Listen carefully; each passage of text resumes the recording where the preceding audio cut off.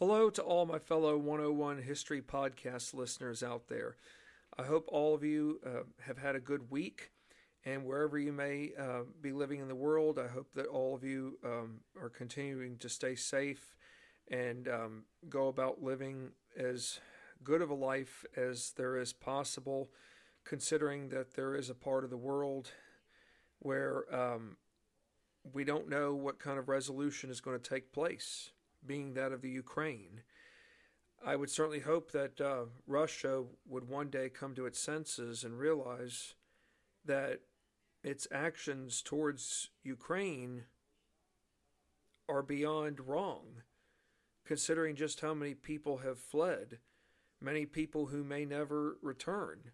And for those who have returned, life as they know is will probably never be the same as it was prior to the invasion. I should be very thankful that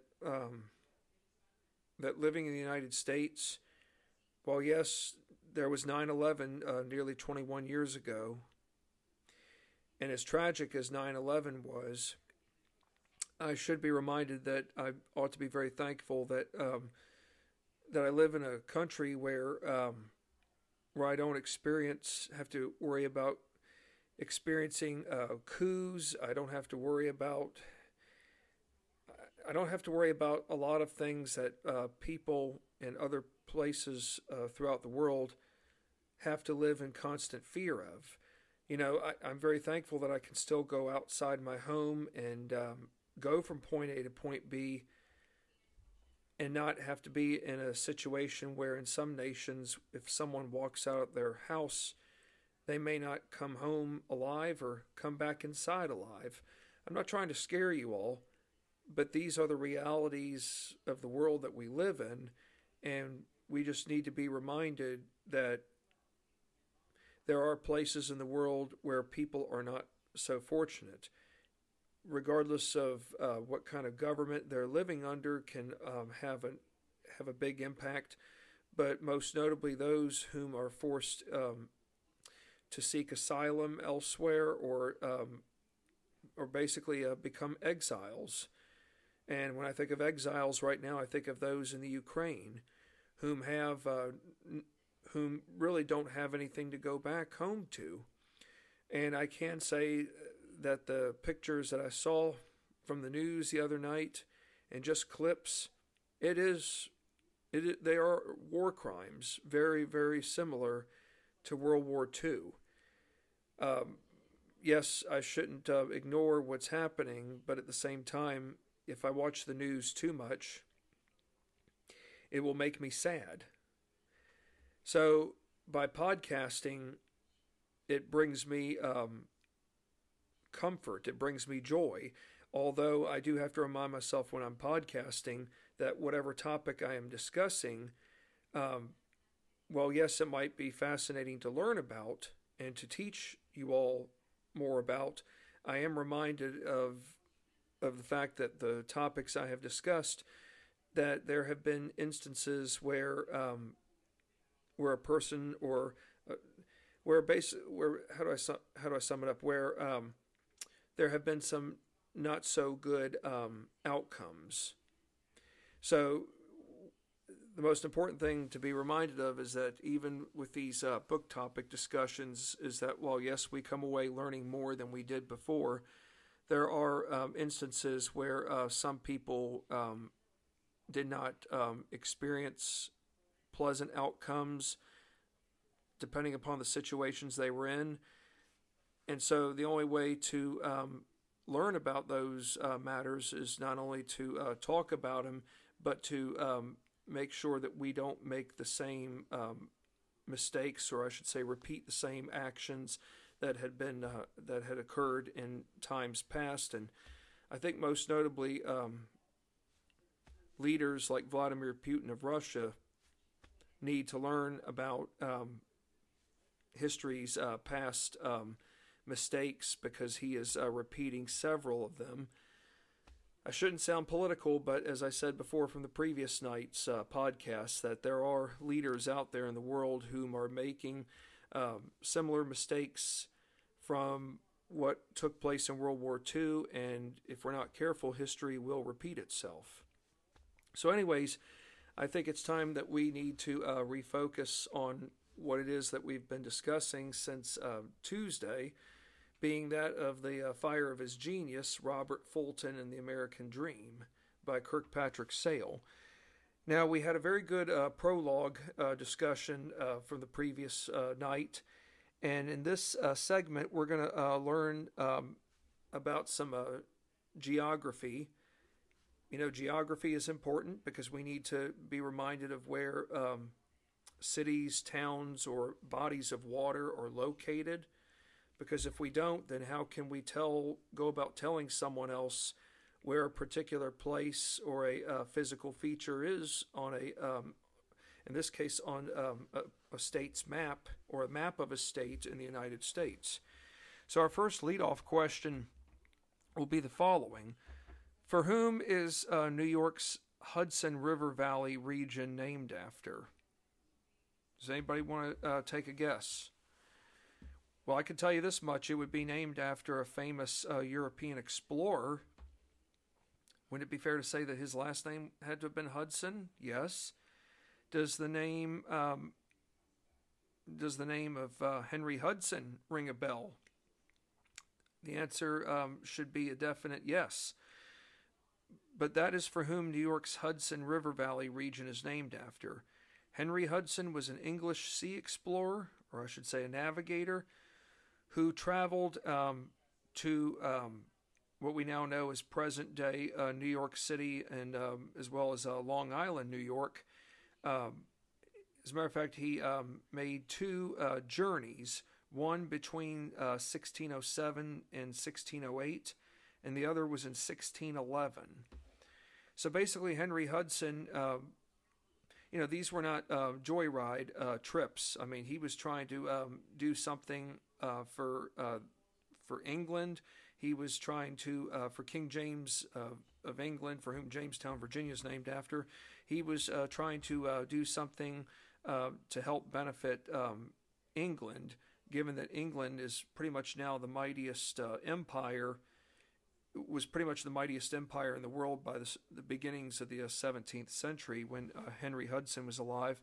I did find it interesting that Hudson's first journeys into what we now know as present-day New York City and Long Island began around the same time that the English made their first permanent settlement in North America at what we now know as Jamestown, Virginia. So whenever you think of the Hudson River, by all means, you definitely need to think of Henry Hudson. Now, the second part to this question, I should have probably told you all earlier that this would be a two-part question, so I do apologize. But for part two of this question will be the following. Was New York City America's biggest metropolis in 1807, being the same year that Robert Fulton's steamboat successfully traveled both directions along the Hudson River, where he made history? So, do any of you all think that New York City was America's biggest metropolis in 1807? Well, the answer is yes. Now, let me ask you this. Exactly what was New York City's population come 1807? Was the city's population at 500,000? Was it at 100,000? Or was it at 83,000? The answer is choice C. New York City by 1807 was home to 83,000 people. The city alone had already earned the #1 spot as America's busiest port, meaning she was now ahead of older established ports. And when I think of older established ports, most notably in the Northeast, I think of cities like Boston and Philadelphia.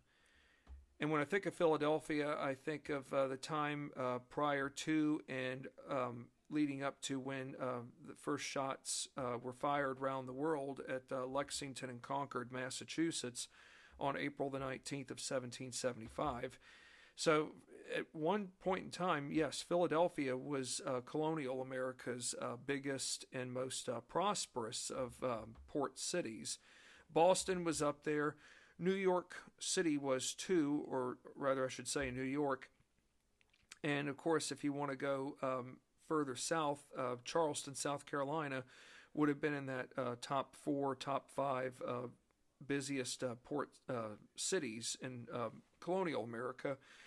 But by the time we're into the early 19th century, New York City has eclipsed Boston and Philadelphia, as well as Charleston, South Carolina. And what I found worth noting, well, let me ask you all some 101 questions. What does export mean, folks? When you're exporting goods, are you bringing them in or are you shipping them out? The answer is choice B. You are shipping them out. So when you were exporting something, you were, say, sending it from the United States to England, or it could be going from England to another European nation. When you are importing something, or rather I should say when something's being imported, it is coming directly into your country. So in other words, goods coming from England to the United States. The United States is the importer. They are the receiver, whereas England was the exporter, meaning they were the shipper or the senders. Just wanted to refresh your all's minds, especially for you young people out there who are listening. Not trying to question anything, but it is important to be reminded, especially in this day or time of rapid technological advancements where technology is changing all the time and information to some of the most basic questions is changing to the point where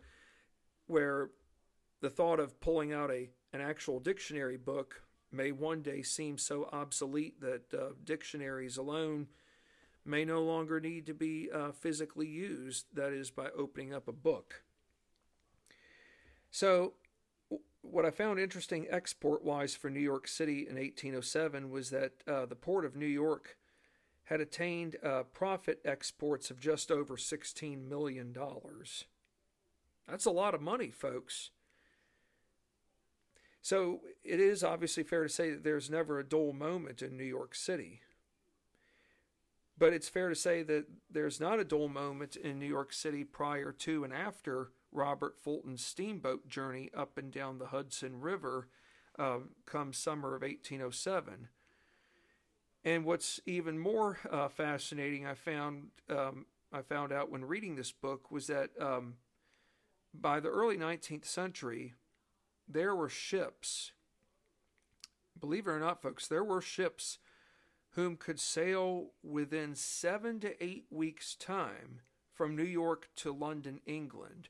So in other words, if the weather conditions were just right, and it's not just so much, that it's sunny outside, but if the wind was just right, that these ships could sail from New York, depart from New York, and sail across the waters from the Hudson into the Atlantic Ocean, and could arrive to London, England within a 7 to 8 week time span. That's all based upon whether or not their speed was on target, and also attributed to the wind. But if that's interesting enough, how about getting to and from New York and Albany? Did it take 7 to 8 weeks just to get from New York City to Albany? No. But the strength of the winds alone and the currents could determine just how quick one could get from New York City to Albany and back vice versa. Usually that would have taken about 50 hours. Now, I know 50 hours seems pretty long, but we also have to remember, too, that ships in the early 19th century, they're not going at 30 miles an hour. In other words, they're not moving like cars would on interstate highways. Is it fair to say that obviously the ships of the early 19th century are still relying upon Mother Nature's forces to get to and from point A to point B along a body of water? The answer is yes. And are many people comfortable with that? Yes, but we will find out that there are those whom want to take things a step above, and not just a step above, but perhaps a couple of steps above that hasn't been tried before, or if it has been tried before, those who have experimented with it seem to have come up on the short end. Had any expansion from within the Northwest Territory resulted in admitting a new state into the Union prior to 1807, being the year of Robert Fulton's steamboat breakthrough? So remember, folks, that Northwest Territory was the first established territory in the new United States government that was agreed upon by the Confederation Congress at the same time that the Constitutional Convention is taking place in Philadelphia in 1787. One of the biggest accomplishments, there were a lot of unique accomplishments with the Northwest Territory, but one of them, and I believe that this obviously would have been done via compromise by Northern and Southern delegates from Philadelphia, but I do know that they all agreed to outlaw, or I should say prohibit, slavery in the Northwest Territory. And one of the leaders who did sign the Constitution, he was from Massachusetts. This man by the name of Rufus King was the one who introduced the proposal to prohibit the expansion of slavery into the Northwest Territory. So in other words, folks, slavery wasn't going to be introduced into the states that we know of in the Northwest Territory, being Ohio, Indiana, Michigan, Illinois, Wisconsin. So the question again is, had any expansion from within the Northwest Territory resulted in admitting a new state into the Union prior to 1807, being the year of Robert Fulton's steamboat breakthrough? The answer is yes. 4 years earlier, in 1803, the first of the five, what we now know as 5 states that were comprised of the Northwest Territory, the first of those states was admitted into the Union in 1803. Ohio. She was admitted into the Union as the United States' 17th state in 1803, meaning that what we now know as Indiana, Michigan, Wisconsin, and Illinois were now comprised of what was called Indiana Territory. So think about it, folks. So, right after George Washington became president, 3 more states had been admitted into the Union, being Vermont, Kentucky, and Tennessee. And so Ohio is the first state at the very start of the 19th century to be admitted into the Union. Is it fair to say that with Ohio being admitted into the Union that Robert Fulton can foresee even more exciting things to come? Sure. Think about it. If technology can be enhanced over time to where a boat that can be put into use without relying upon the forces of nature, think what this kind of new boat could do, folks. This new boat can transport goods from point A to point B into places where the thought of transporting those goods could never have happened. And better yet, transporting people. Not for leisure purposes, folks, but transporting people to, say, Ohio now, where they can start a new life. Think about it. Some of these people living on the eastern seaboard want to go west, and now they get their opportunity, given that it had been deprived years before, most notably from in the aftermath of the 7 Years' War, where Parliament pretty much issued that 1763 proclamation prohibiting westward expansion, that is, prohibiting all white men from going past the Appalachian Mountains. The British were more concerned about protecting the rights of the Indians, whom were living along the frontier. So think about it. Expansion is a good thing, and yes, it can be a not so good thing, but for someone like Robert Fulton, the fire of his genius, yeah, I'll take any kind of expansion. So what was Robert Fulton's steamboat named? Was it the North River Steamboat? Was it the South River Steamboat?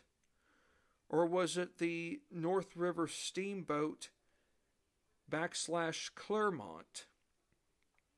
The answer is choice C. It was referred to as the North River Steamboat as well as the Clermont, or the Claremont. This steamboat operated along the Hudson River between New York City and Albany.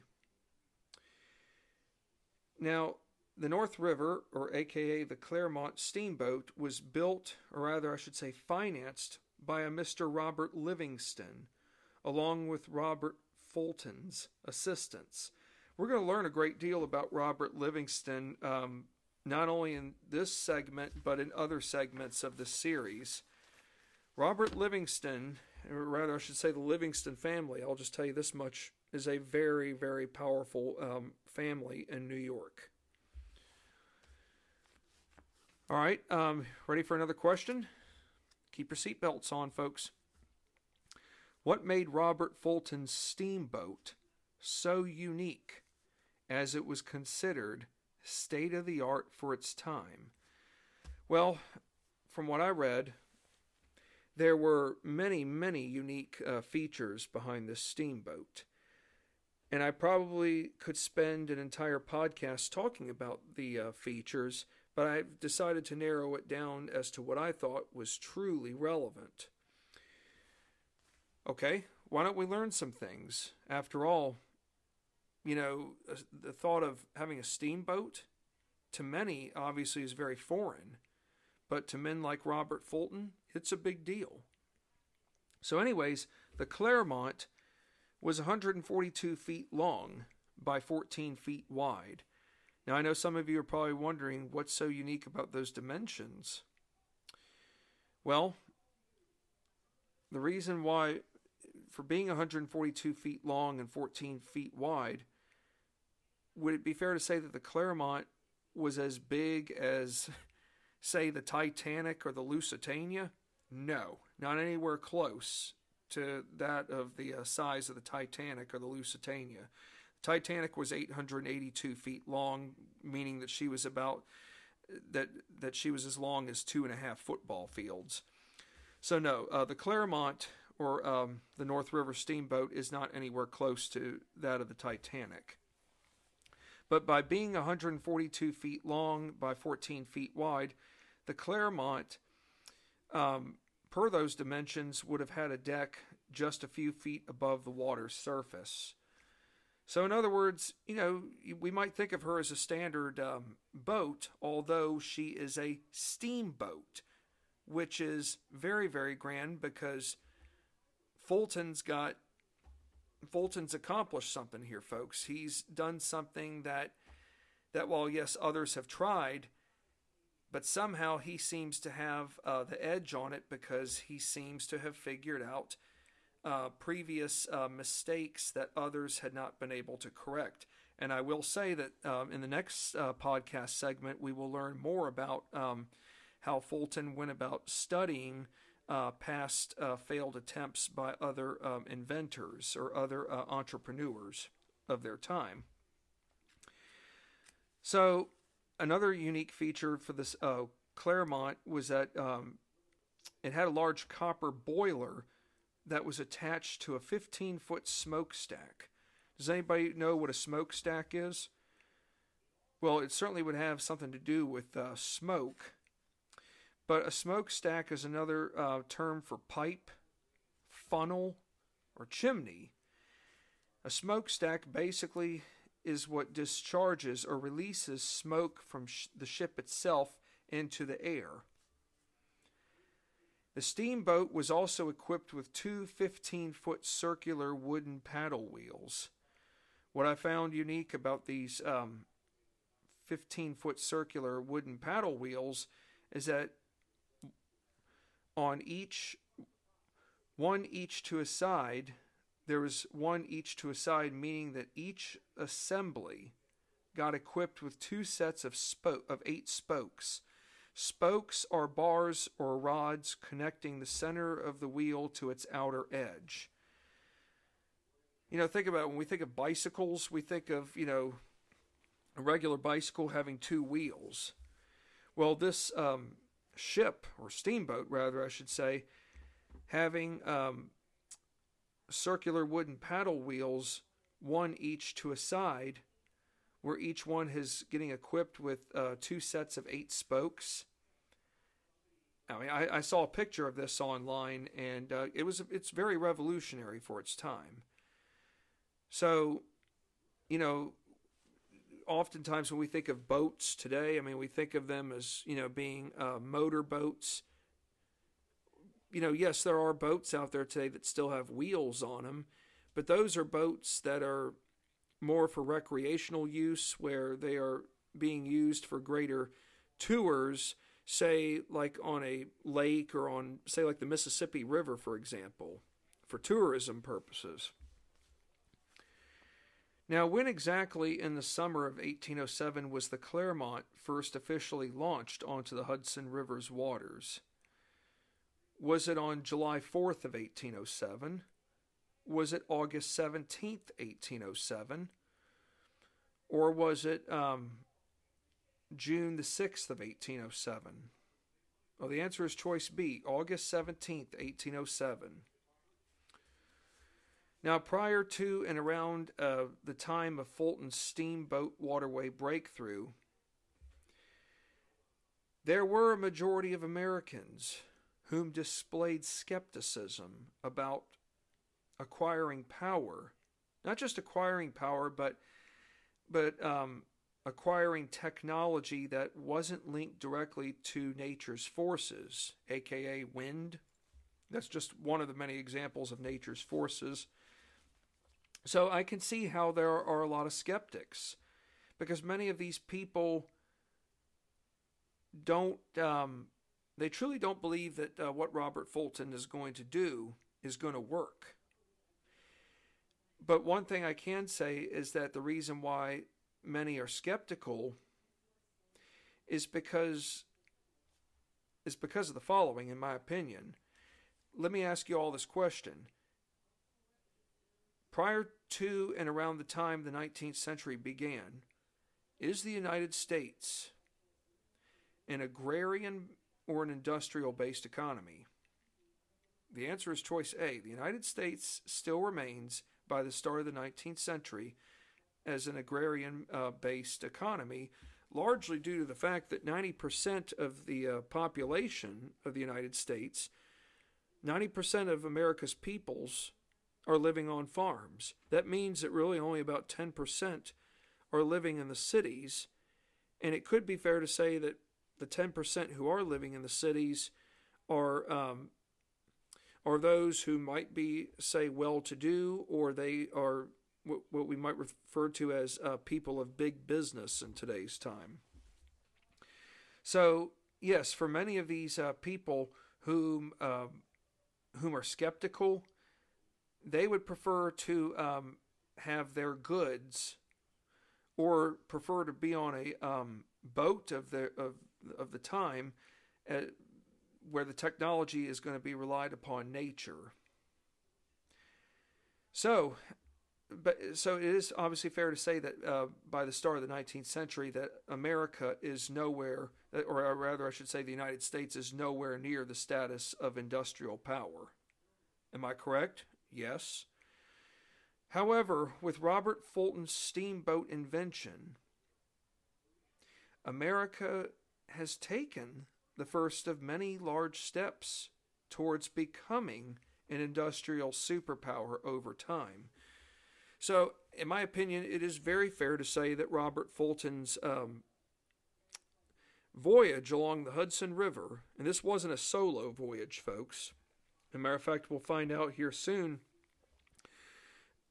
who all else was aboard the Clermont, but we should keep in mind that Robert Fulton was not the only one on this boat. There were other people on the boat. It might be worth finding out how they felt about this, because after all, this ride or voyage along the Hudson River is not for recreation.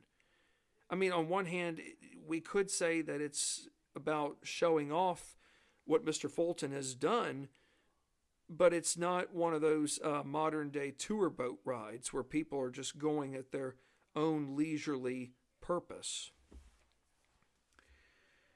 The majority of the passengers aboard the Clermont comprised of friends and extended family, all of whom were connected, whether they were extended family or friends, to Robert Fulton's business partner, a Mr. Robert Livingston, a man whom was well connected amongst New York's powerful elite, as well as having established solid business ties to the shipping, or what I would refer to as the commercial shipping industry.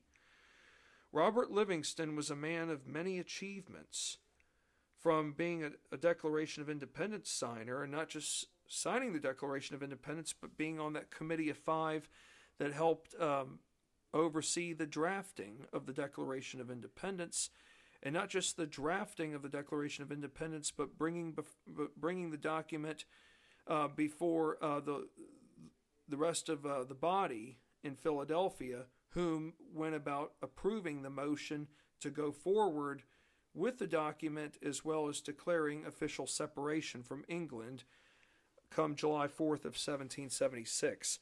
So that Committee of Five not only involved Mr. Robert Livingston, but of course Mr. Thomas Jefferson, the author of the Declaration of Independence, Mr. John Adams, Mr. Roger Sherman, and Mr. Benjamin Franklin.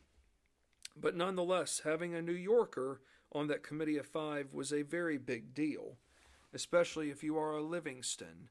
And why not Mr. Robert Livingston? So besides him being a signer to the Declaration of Independence and being on that Committee of Five, he would also go on to become a special minister to France. And we will discuss a little bit more about this, hopefully in the next podcast, that yes, Mr. Livingston was a special minister to France whom helped negotiate the treaty that resulted in doubling America's size. When I say doubling America's size, folks, what am I referring to? The Louisiana Purchase from 4 years earlier, where, the United States' territory doubled from what we now know as present-day Louisiana to territory that stretched all the way out to the Pacific coast, most notably into Oregon and Washington State. And because of the Louisiana Purchase, what did we get in return? What was able to be done? The Lewis and Clark expedition, led by Mr. Meriwether Lewis and William Clark, and along with others who joined them in their journey west, that pretty much helped the United States not only establish the territory based upon the Louisiana Purchase, but eventually, over time, other what would you call it, territorial holdings in the Louisiana Territory would one day work out to where they would become official states of the Union. What was the mood of many passengers aboard the Clermont as she began embarking or going up the Hudson River? Well, regardless of whether you are a close friend or an immediate relative of the Livingston family, what do you think the overall mood was? I'm sure there were some who were excited. However, there were a good number of the passengers whom were suspicious, silent, to being a bit fearful. Why would one be suspicious or fearful? Well, I know I mentioned earlier that there were those whom were still dependent upon the forces of nature to get them to and from point A to point B via waterway. But for many of these people, they had never experienced something so grand, or really I should say foreign. In other words, being on a steamboat was just something unheard of. Knowing that smoke is going to come out from the smokestack and be released into the air, and then people wondering, not only on the steamboat itself, but from a distance watching, is this new invention that we're witnessing, is this going to make it up and down the Hudson? Or is it going to go kapooey, or I should say, catch on fire along the river? There are unknowns. So yes, there might be a few people who are very excited about this, but there are those who are very suspicious, silent, and just simply fearful. However, for some of these people, they know that that their lives may not be the same when it comes to this new advancement in transportation, because boats, most notably steamboats, their goal is to reduce the use of existing transportation methods that have simply not been able to have been proven relevant, being most notably roads. Of course, roads will improve over time, but if there's one thing that roads cannot do is, roads, shipping some goods from point A to point B along a road can be done, but we're only talking about maybe a couple pounds worth of goods. We need to be able to ship goods on mass quantity scales. In other words, instead of only having room for just 5 products on the back of your buggy, we want to have goods where we can hold up to 50 pounds or more to be able to get something from point A to point B, but the only way that's going to be able to be achieved is by boat. And not just, we're not talking recreational boats, we're talking about commercial boats, steamboats, for example.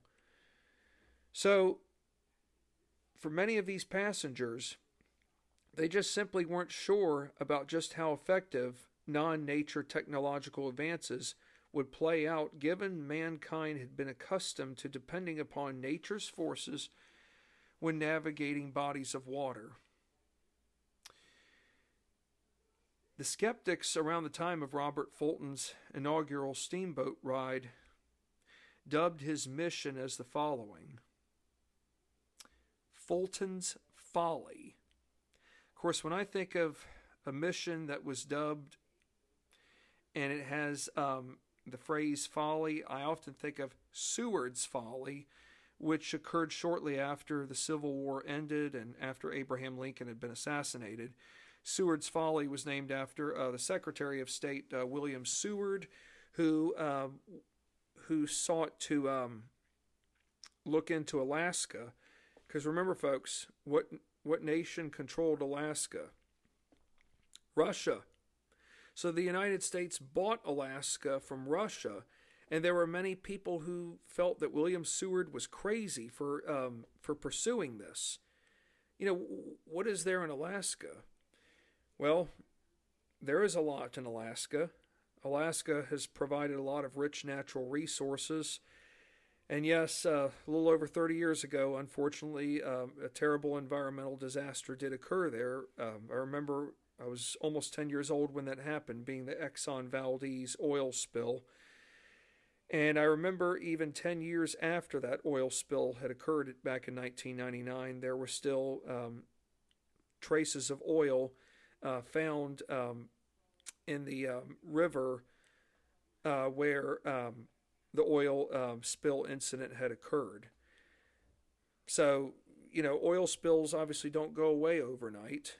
They take time. And it could be fair to say that even during the time that Robert Fulton was alive, and with these skeptics who were very skeptical about the use of non-nature technological advances, they might as well have been the equivalent of environmentalists for their time. So nonetheless, the skeptics who were very, very opposed to Robert Fulton's mission, not just his mission of going up and down the Hudson River, but the technology he was instituting or trying to prove the naysayers wrong.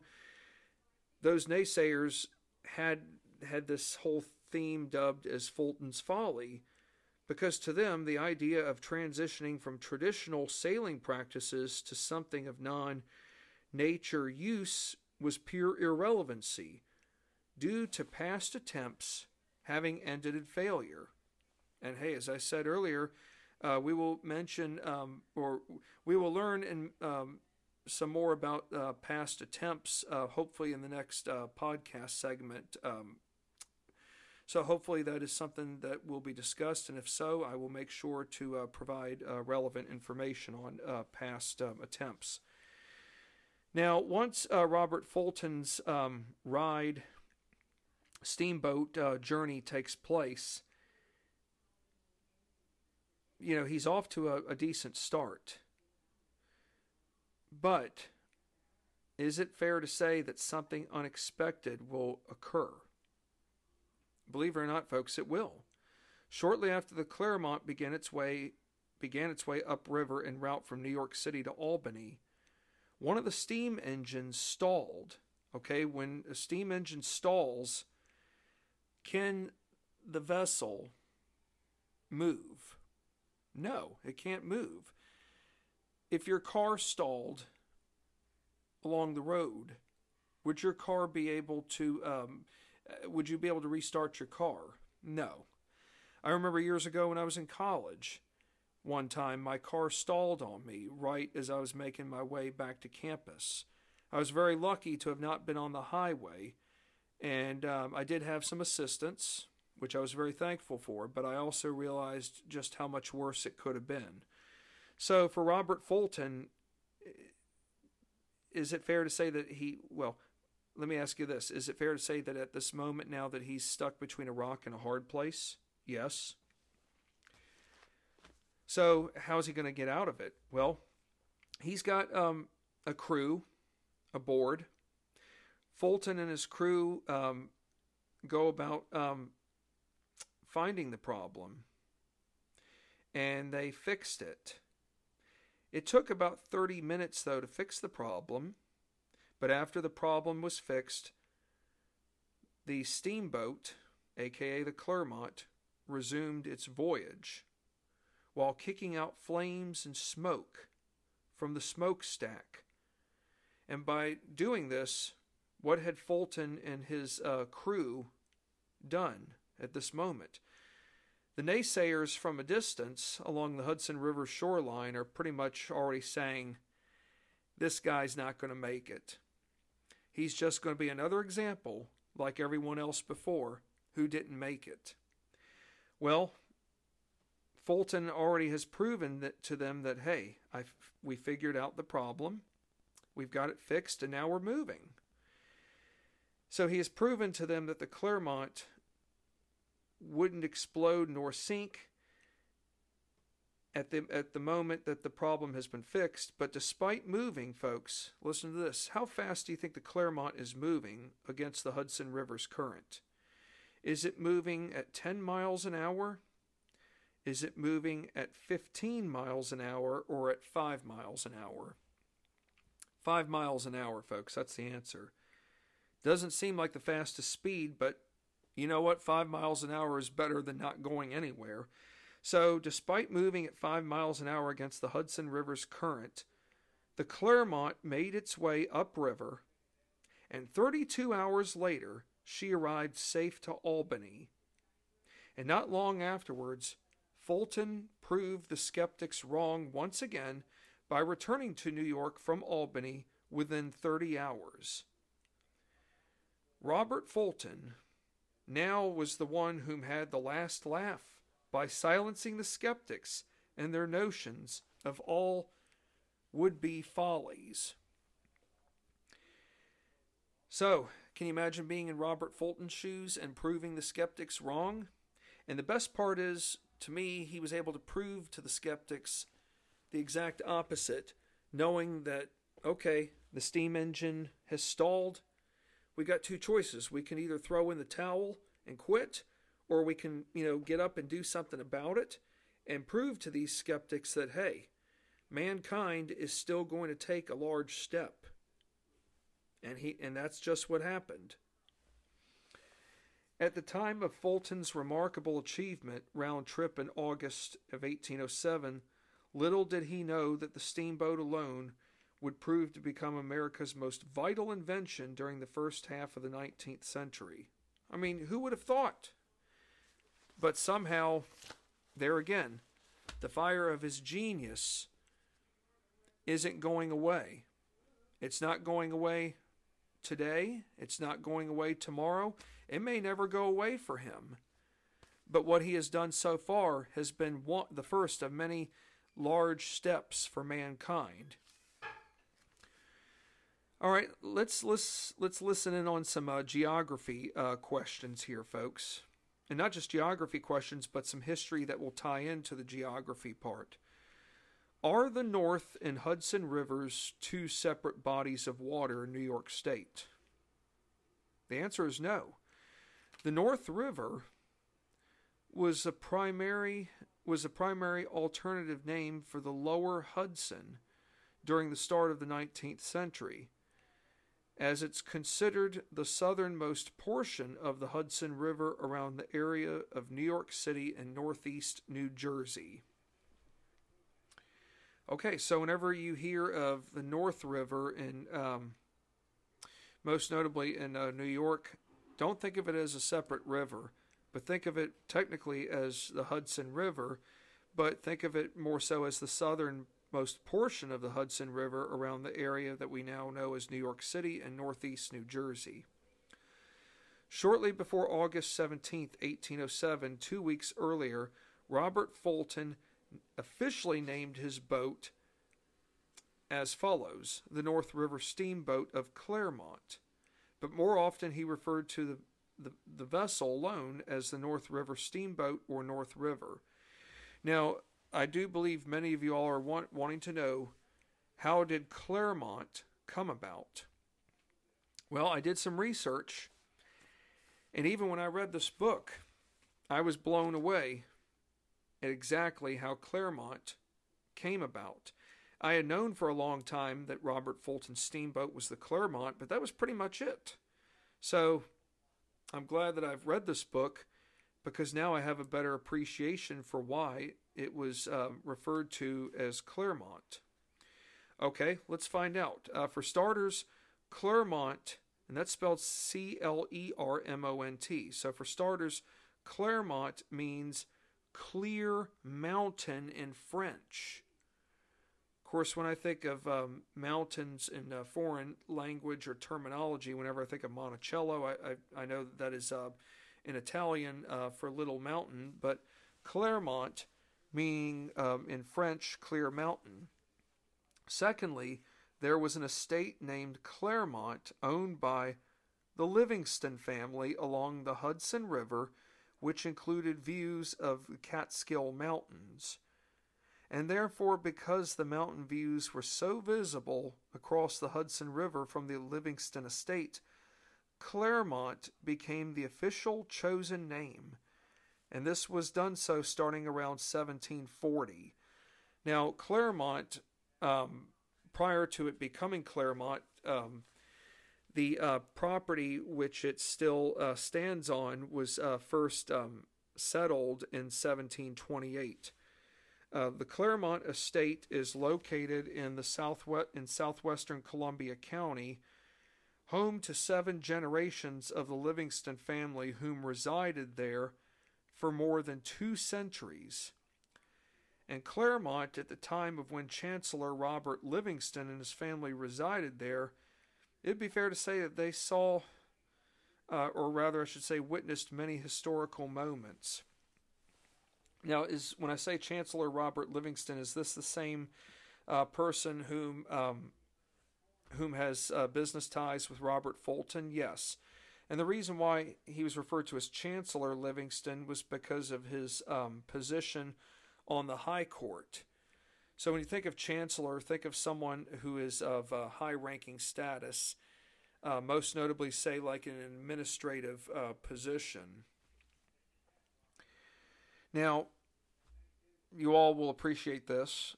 Previous school textbooks from years past called Robert Fulton's steamboat Claremont, But never once do I recall in all the years when I was growing up, when learning about Fulton's steamboat, the Clermont, never once was it mentioned that Clermont was an estate located along the Hudson River, owned and operated by the Livingston family.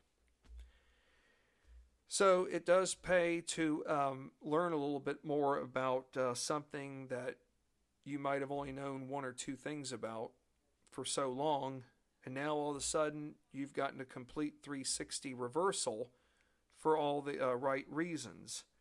So when you think of Clermont, folks, think of the Livingstons. And Clermont is still around today, folks. It is available for the public to go inside and tour. It's been a national historic landmark since the 1970s. Now, where exactly does the Hudson River begin? The Hudson River, folks, begins in the Adirondack Mountains north of Albany. Okay, when you think of Adirondack Mountains, one place comes to my mind. My wife and I went there 12 years ago for our 5-year anniversary. Lake Placid, New York, in the northern part of the Adirondack Mountains. The Adirondacks are so big, folks, that you could fit the entire state of Vermont into that mountainous region. And the Adirondack Park has 6 million acres of protected land, meaning that there's more protected land in the Adirondack Park than Yellowstone, Yosemite, Glacier, and Grand Canyon National Parks alone. The Adirondacks are a very, very special place. I would like to get back there one day, but whenever you all think of the Adirondacks, one place you can think of is Lake Placid, where a miracle happened 42 years ago that was so grand that we'll probably never see another miracle of that kind. So yes, the Hudson River begins in the Adirondack Mountains north of Albany and flows southward through the Hudson Valley and eventually exits into the Atlantic Ocean at New York Harbor. Well, it is fair to say that we've covered a lot of ground, not just from a historical point, but also from a geographical perspective as well. So when I'm on the air next time with you all, we're going to be learning more about Robert Fulton's past studies. In other words, how he went about studying past attempts to create a steamboat, and why some people had failed, even though they had tried valiantly to be the first to do something that had not been done before. And we will also learn more about Robert Livingston. It also might be worth pointing out that some of you are probably wondering now, with this new invention that Robert Fulton has invented, will Robert Fulton and Mr. Livingston have a monopoly? I know I could be giving something away, but I'm sure many of you are wondering, here Robert Fulton's already ahead of the game, but if he's already ahead of the game, wouldn't he want to take advantage of everything there is possible by seeing to it that no one else beats him to the punch in terms of having, first rights, in terms of having proper waterway rights going from New York City to Albany and vice versa? I would think so. But I do know that we are running out of time here, so therefore, when I'm on the air again next, what I've just mentioned a second ago, we will learn a great deal about. And thank you again to all of you, my faithful 101 podcast listeners. Without you all, I'm not sure where I would be, but I do know that because of you all, you guys are the driving force that has kept me going. So thank you again, and I look forward to being back on the air with all of you next time. Take care for now and stay safe.